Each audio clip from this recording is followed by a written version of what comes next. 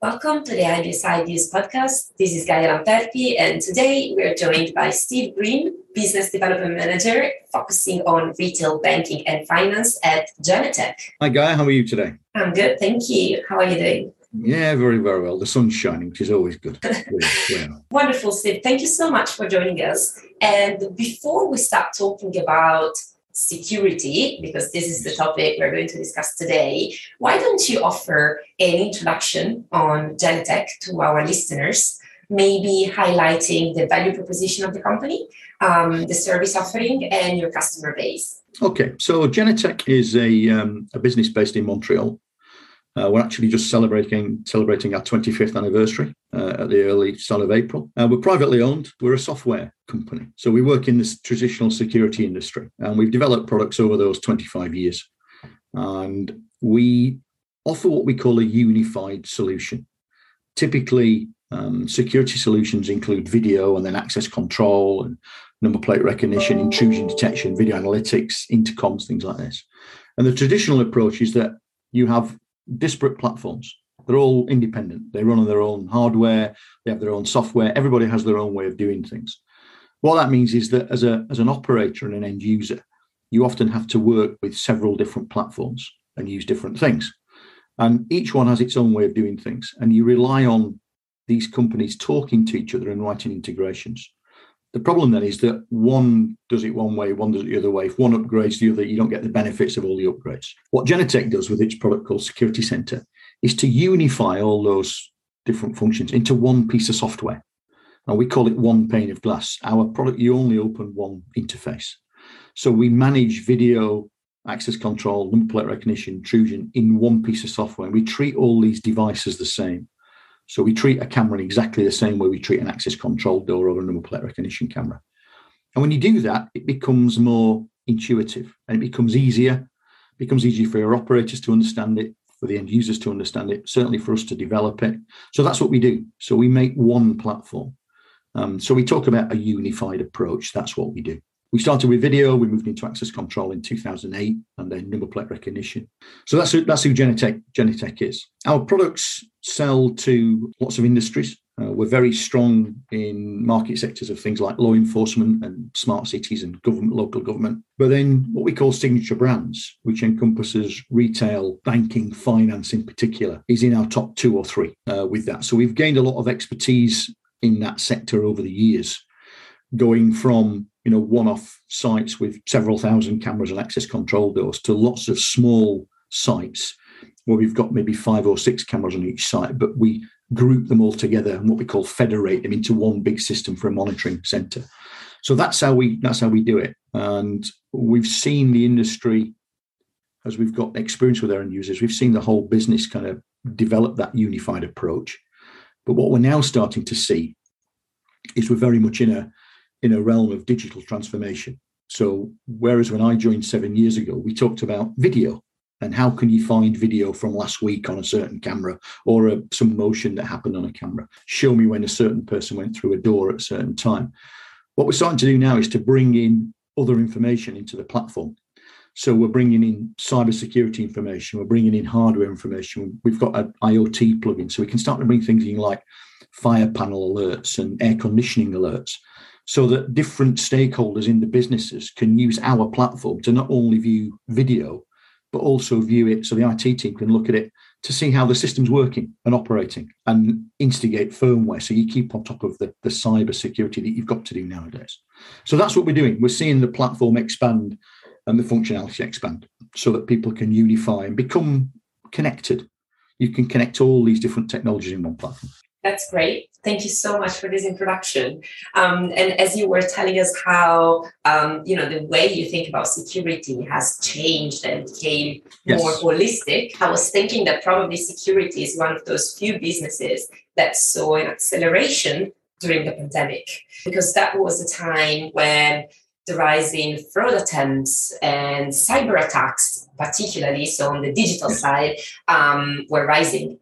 So how has the business changed in light of the changes happening during the pandemic? Again, it harks back to what we said earlier, this unified approach whereby an end user, a business becomes more efficient in identifying threats. and then acting on those threats and giving the outcomes that they want, if they've got that single platform that can pull all that information together, which is what we've been doing, so that it becomes connected, so that within those end user businesses, particularly in the banking sector, you can monitor all these functions, all these functionalities, all these data devices, all these inputs in one place. And it makes you more reactive. And particularly things like, as we talked about, the last 2 years, the world's been locked down. And cybersecurity has been on the increase very much. We saw it previous to that. Cybersecurity and cyber criminals, they often don't break into a system to look at video. They're not sometimes bothered. It's an IP device is a route into the network. And once they're in the network, then they get access to confidential information, financial information, etc. And that's where the danger comes. And then they can even use your systems to become a broadcast for their functionality and their software. So cybersecurity has become a real key thing in the last couple of years, particularly as people are working remotely. And you're starting now to host things in the cloud as well. You haven't got engineers on site all the time. So the ability to host products in the cloud and manage it in the cloud has benefits. And again, that's one of the things that Genetec's been leading in the industry. So we've seen that rise of cybersecurity. So we have various tools that let us keep on top of that and minimize the potential, put the barriers in place to stop people breaking into the system. And I know that Genetec calls this approach security fusion. So, looking at the physical side, the cyber side, and how, yes, to make sure with as many devices as possible to ensure 316 security. Do you have any maybe successful case studies or maybe some, use cases that you could share with us? Yeah, we do. I mean, it's always difficult because a lot of the end users don't like us to talk about what they're doing, obviously, because they don't like to let these out of the bag. So, but, we have various case studies with people like Columbia Bank and Africa Bank and things like this that we publish on our website, and people can obviously look at those. But we also have instances. We work very closely with Barclays Bank. They're a major global end user of ours. And we went through a very long process with them to look, and cybersecurity was a big key part of it for that. I've just been working on a couple of very high-profile private banks in central London. And again, that's a very classic case study where they started, the initial request was purely really for video. And so lots of people do video, and we're one of the people that do it. We like to think we do it better than anybody else, but other people do it. As we started talking to the bank and the operatives and the engineers and the end users, it became obvious that lots of them want to do other things as well. And that's where that unification, that fusion, digital transformation came together.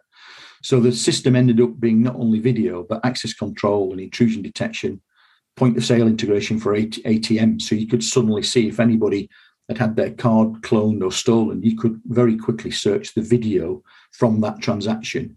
And then we have a case collaboration and image collaboration system that lets people share video securely across the web, make it compliant with GDPR and things like this.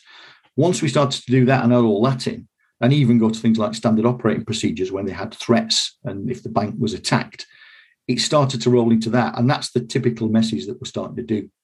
So we do have a lot of case studies. Obviously, finance is one, but we have a lot in the kind of, in that whole retail signature brands kind of scenario with people like, Starbucks and TJX and, Target in the US, things like this, who will follow a similar process where they've got lots of sites and then central head offices all managed in one place. Sounds good. I heard some keywords like IoT technology and then leveraging data. So I was wondering, do you guys use new technologies like artificial intelligence or machine learning, and how do they help you to cluster data and identify anomalies as soon as something happens? And what's the process that leads to that identification and then puts in place your security standards? Yeah, we do. So we can start to now. There's a lot of artificial intelligence, you call it that, deep learning that can be in the edge on the cameras as well.